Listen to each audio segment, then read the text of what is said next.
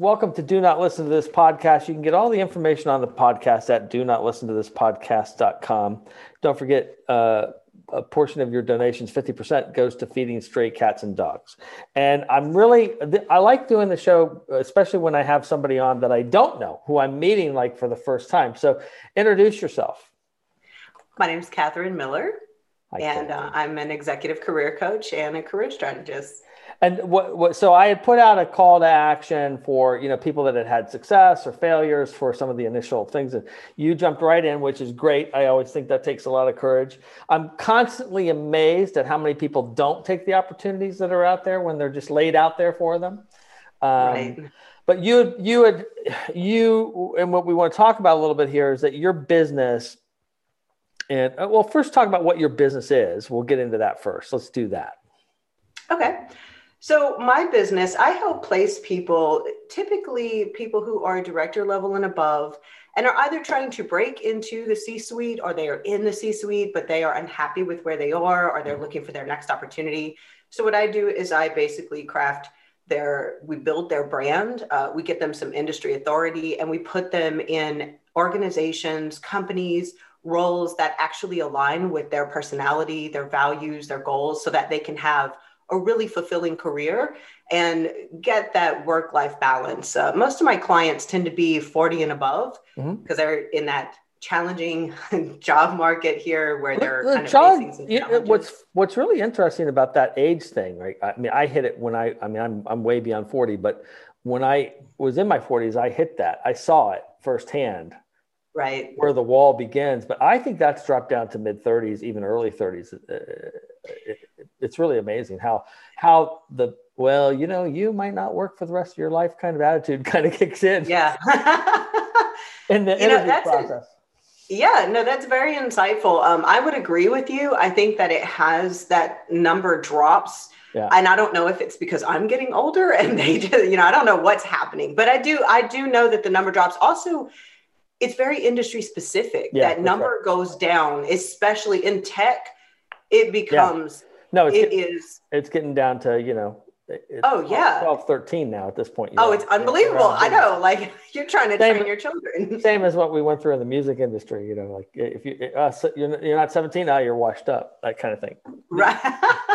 No, that's true. There are definitely certain industries that number is really falling. You see that a lot in the military as well. I work with a lot of military people who are transitioning out. And some of these men are really at what we would consider the peak of their life, but in the military, that not at all. They're just kind of done. I grew up in a military family. That wasn't my route, but I always have a lot of compassion and empathy for anybody that spent time in the military and then goes to enter the job force. Oh, it's a tough transition. Because it's so different. And as I like to remind people, it's like, just remember, you were trained to kill people. And they'll never get it. It will feel like it's going to get that bad, but it'll never get that bad. And same on the other side, when people are interviewing people, I go, remember, they were trained to kill people. So just more cautious in how you're approaching this situation. But absolutely. No, I totally agree. I've heard that as well. It is a difficult transition, more so for some than others, but those with highly specialized careers in the military often find themselves struggling to translate that, to civilian speak. It's really, it's, and the irony is the transferable skills are not what they think they are. Right. Yeah, it is. And it depends too on how long they've been in the military. I do really love them for strategy roles. A lot of my clients move into strategy roles in business. They're great. And find a lot of success. But it's true. It's very difficult for them, especially those who've entered the military, 17, 18 years old, like right out of high school. Right. It's very difficult for them to discern what's transferable, what's not, Right. And, the funny thing is that I think one of the things, I also think military people are really good for leadership roles because they really understand how to follow. They're trained to follow. And I don't think you can be a really good leader unless you know how to follow. No, absolutely. I think that they do well in leadership roles that in companies that are a little bit more similar, especially to that military hierarchy. So I find that people in the military, they have a lot of leadership skills. They have a lot of value for teamwork. But I do find that sometimes they will step into roles that they think are going to be exciting, but they'll be boring as hell. Right. Or they lack. What I find most often shocks my military clients is they'll come to me usually when something, they've of course landed a job, because everybody does like to hire military. It's great. Yeah, they do. But what they find is they tend to almost gravitate. Now they're quote unquote free from that strict structure that the military has. Mm-hmm. But you would be surprised at how many of them have become very accustomed to that and crave that structure in an organization. So sometimes they'll step in, and that's not a good fit for their personality and their that's very true. Style. It's very true. I think that, I mean, again, I don't have the direct experience, but my gut would tell me that the first transition job there'd be a higher probability of that not being the right one. Oh, it absolutely. Because, it's hard for them. I mean, none of us could gauge that. What it's going to be like. Yeah. Because your first real world job outside of the military is it's your second job. Right. Right. And you don't, a lot of them know nothing else. So they think, a lot of times they think, oh, okay, well, when I transition into an organization, of course it's structured. Of course it's this, but not all of them are. And, you imagine a man who has spent, 15 years, let's say an entire career, or even less, even 10 years, loving this hierarchy, succeeding in this very regimented role, walking into somewhere where they have foosball tables in the thing. Now, at first that man or woman will say, you know what? Oh my goodness, that would be great, right? Because, we always feel kind of trapped where we are, right? We feel a little bit of that. They're like, I want to do that. But in reality, they have not learned how to navigate that type of just loose system. People going, all over. So a lot of times, some of them do adjust, especially if their personality tended that way anyway. And maybe the military was the mistake. Right. But oftentimes I see them come to me and say, like, I just can't stand this. It sounds like it would be fun, but I really do not like this. Like, it's going to fall apart. I'm constantly afraid. Yeah. So we put them where they would better fit personality wise. And the reason you came on as a guest is I wanted to have 5 interviews with people where their businesses succeeded during the pandemic, because I've talked about this in a lot of the episodes. It's a demand shock issue. So you've got 2 things happen. Either businesses are wiped out temporarily or permanently, or there's a huge spike and then it becomes a capacity issue, and you jumped in on success. So let's talk about pre-pandemic, what was going on. And then when pandemic hit, why there was a spike for you. Okay. That's an unfortunate one too. This is, I think, the first time in my life I've ever been saddened by, saddened by increased business. That increased business. Yes. There is a guilt thing that happens. It's really fun. It's like, and it's worth talking about a little bit, right? Absolutely. But there is some guilt in there. But the thing is that that's not what I would tell people to understand is, like, the spike is an arbitrage opportunity. It's not forever. So that's true. You have to be aware of that, and that, you could be on the other side of it. So how you handle the rise up in business means a lot. So. Oh, I agree. I agree. And I think there is a lot out there. There's mixed feelings, it's kind of bittersweet. On the one hand, I love that I'm a helper by nature. Right. I'm kind of a hero archetype. That's my brand. Right. So I don't love that disasters happen, but when things that are terrible happen, I do very much look for an opening to jump in and help people. But that in and of itself, just vicariously, there's a lot of that sadness, you kind of take that on. And I would have friends call me, hey, guess what? We're all losing our jobs. This entire place is shutting down, places that I just would not have thought that you would. That's right. That's exactly right. And through no fault of their own.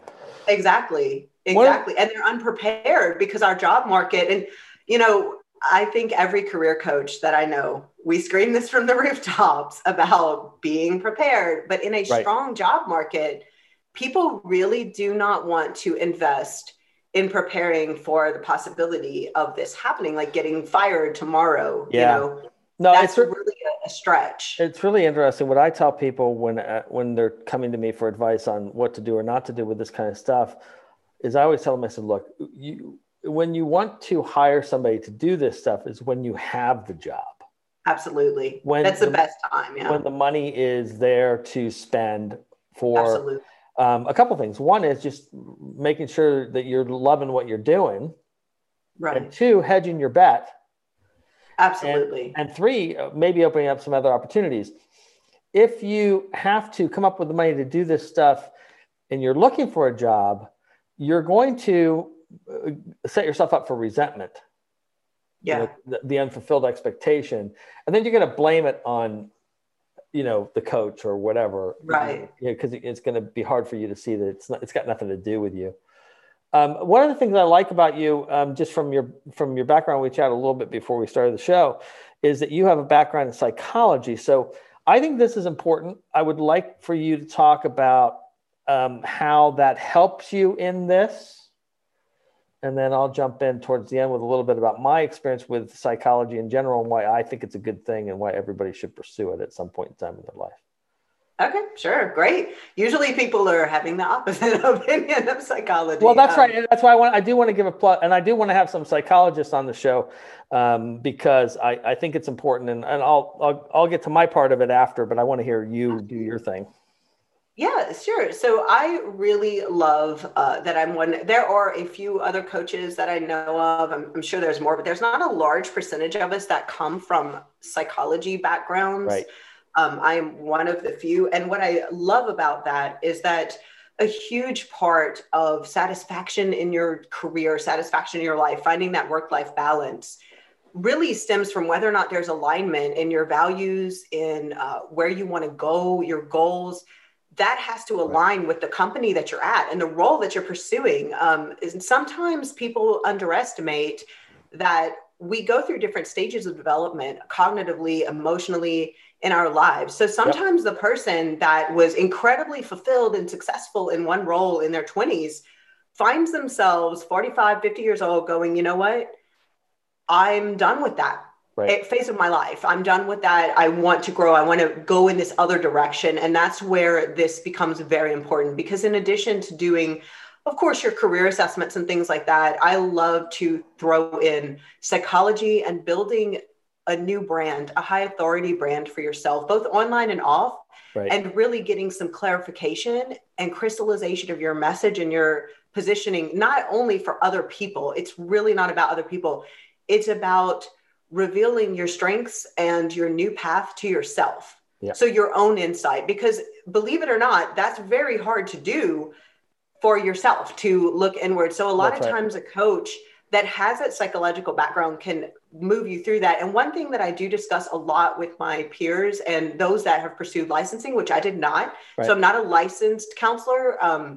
I've got like the schooling for it. I just did not go that direction. And there's a difference there. But the thing is that you understand the dynamics of it, which is important. Absolutely. No. And my specialization was in forensics and personality assessment. So I really, interviewing, putting people on the right path, rehabilitation, things like that are very, very central to what I do. And I really love that. It really helps people ultimately crystallize where they want to go and end up in roles that get them excited and get them happy, and back where they go. And one really important thing that I like that I've discussed extensively on LinkedIn with other professionals is that some coaches, not all, but there is this concept of knowing and not knowing what you do and don't know. So a lot of coaches will say, I was successful in business and I was a great, whatever they were fantastic. And they'll say, oh, I can help you with your depression problem. I can help you with this problem or trauma. I treat trauma. And honestly, those are highly specialized, well-trained individuals that should be licensed. So people, if you get a coach with a psychology background, you are more likely to be referred out to a trained professional. Bingo. Or things like that, without them trying, because you can damage someone like that. No, that's right. If anybody is offering to help you with your anxiety or your depression, Absolutely. and they're not a licensed therapist, that is a giant red flag. It's true. You would be shocked how it's a trauma bond. often It's a trauma bond. It's a trauma bond. Is Absolutely. What that is. And it's a way to kind of make you dependent on them. Look, I was probably one of those guys that would have been I wasn't pro therapy, but I wasn't anti-therapy. And I came to therapy in my early 30s because of a trauma, because I had a 19-year-old nephew who died. Right.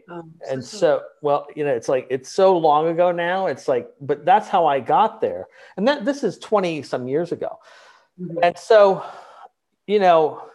therapy changed my life, made me a better person. Now I know people have had problems with therapists. They've had a bad therapist, right? But that doesn't make therapy bad. Absolutely. And as I say to them, when I chat with them honestly about it, I go, you might have also been a bad patient at the time. Well, or there could have simply been, there right. is such a thing as a bad fit. There could have just been. Oh, and look, there are bad therapists. I lived with one. And there are, yes. I lived with one. I know. And I met many of the friends that were also, there are bad therapists out there, but I was very fortunate. I got a good one, and, I was able to sort through so many things. And I think that was part of the reason that this pandemic thing didn't mess me up as much, was because I knew, okay, we got to take action. Let's find out the details. Absolutely. What can we do? What can we not do? And I think a lot of people out there may not realize this, but what they may need to do is get some good mental health therapy work before the job search. Absolutely. As odd as that sounds, because that way they're not hiding out in the job. Right. Or even, in fact, I was discussing this with, there is, I can send you, if you want a psychologist, an older psychologist. I don't know him personally, but I just really admired that he was pursuing his career as emotional intelligence. And he actually made a post, and he said, he also does executive coaching. And he said, hey, would it be beneficial? How do you feel about having an executive coach that's a licensed therapist? And this is a very unique thing for me, because I answered, I don't know that mine would have been a popular answer, but I said, to be really honest with you, I think those are very separate roles. Right. Therapy and coaching are two very separate things. A therapist is not there to help you determine what you want to do. That is your decision. That's right. No, that's your very different role. That's right.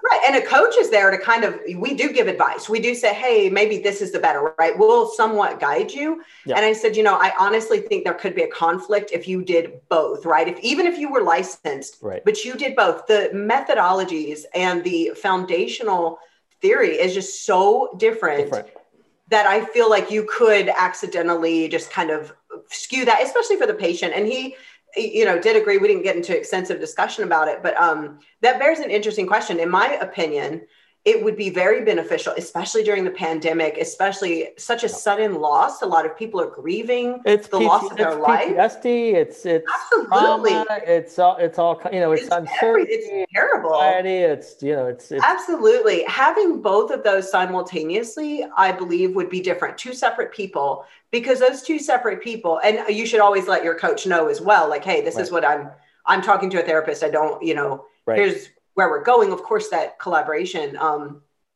But I do think having two separate ones is beneficial in your job search, because not only can you get this concrete job search strategy and interview help, but you can also be addressing the grief of it, the trauma, how you're going about making your decisions and making sure that all of that is in alignment. That's right. And I think also coaches have a responsibility. I mean, I certainly, when I was doing acting coaching for many years, I knew what was something that could be fixed in an acting thing versus what was really needed a professional.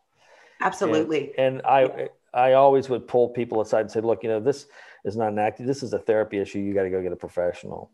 Absolutely. And I mean, I agree. And I've seen many people be far less aware of that. And even some very prominent coaches I've seen who do very well. It's not that they're not good coaches, but it's always a pet peeve of mine to see ads that are like, watch this coach fix this guy's life in 2 seconds. And I'm like, no, that's terrible.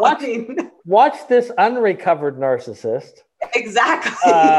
wound as many people as possible in this video.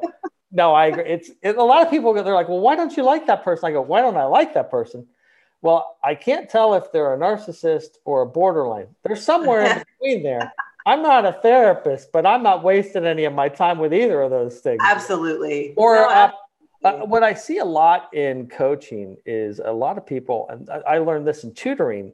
Again, you come up against these things, right?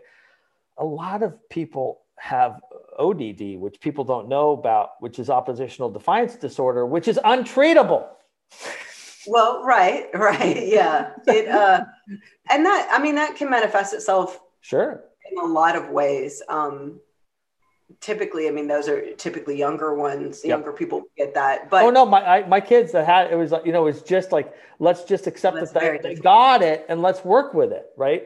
Let's put the situation where when the opposition comes in, let's make it benefit them somehow, so they get some reward out of it. But there are different treatment methodologies for that, but it's typically lifelong and leads to much greater problems. Often, there are still studies, of course, being done on that because it will often lead to an antisocial personality disorder. So, that's which I like. I don't mind the antisocial people. I'm fine. I'm fine with them. I can handle them. They're fine. I get it. No, it's fine. I just think it's really important. I think we hit on a lot of things in this. I'm really glad we did, because I think so many people are challenged. And I guess I want to end it with, what would you like people to know who are faced with the job search challenge right now? So the job search challenge right now, and I think that people should do a lot of research on the industry that they're in, because some industries are actually doing pretty well right now, as we can see with the stock market. And others are not. So now would be the time to really sit down. If you can, now is the time to start building your brand. Now is the time to start researching other areas of interest, because some people find themselves in industries that may not be recovering for quite some time, whereas other industries are recovering quite quickly, especially at the higher level. But my general advice is that if you can, then you should reach out to any professional resources that you have. Start building those connections, those networks, because I don't care who promises you a resume or whatever, a strategy that's going to instantly land you a job. That's a red flag. This does take a little time. It's about people. It's about connections.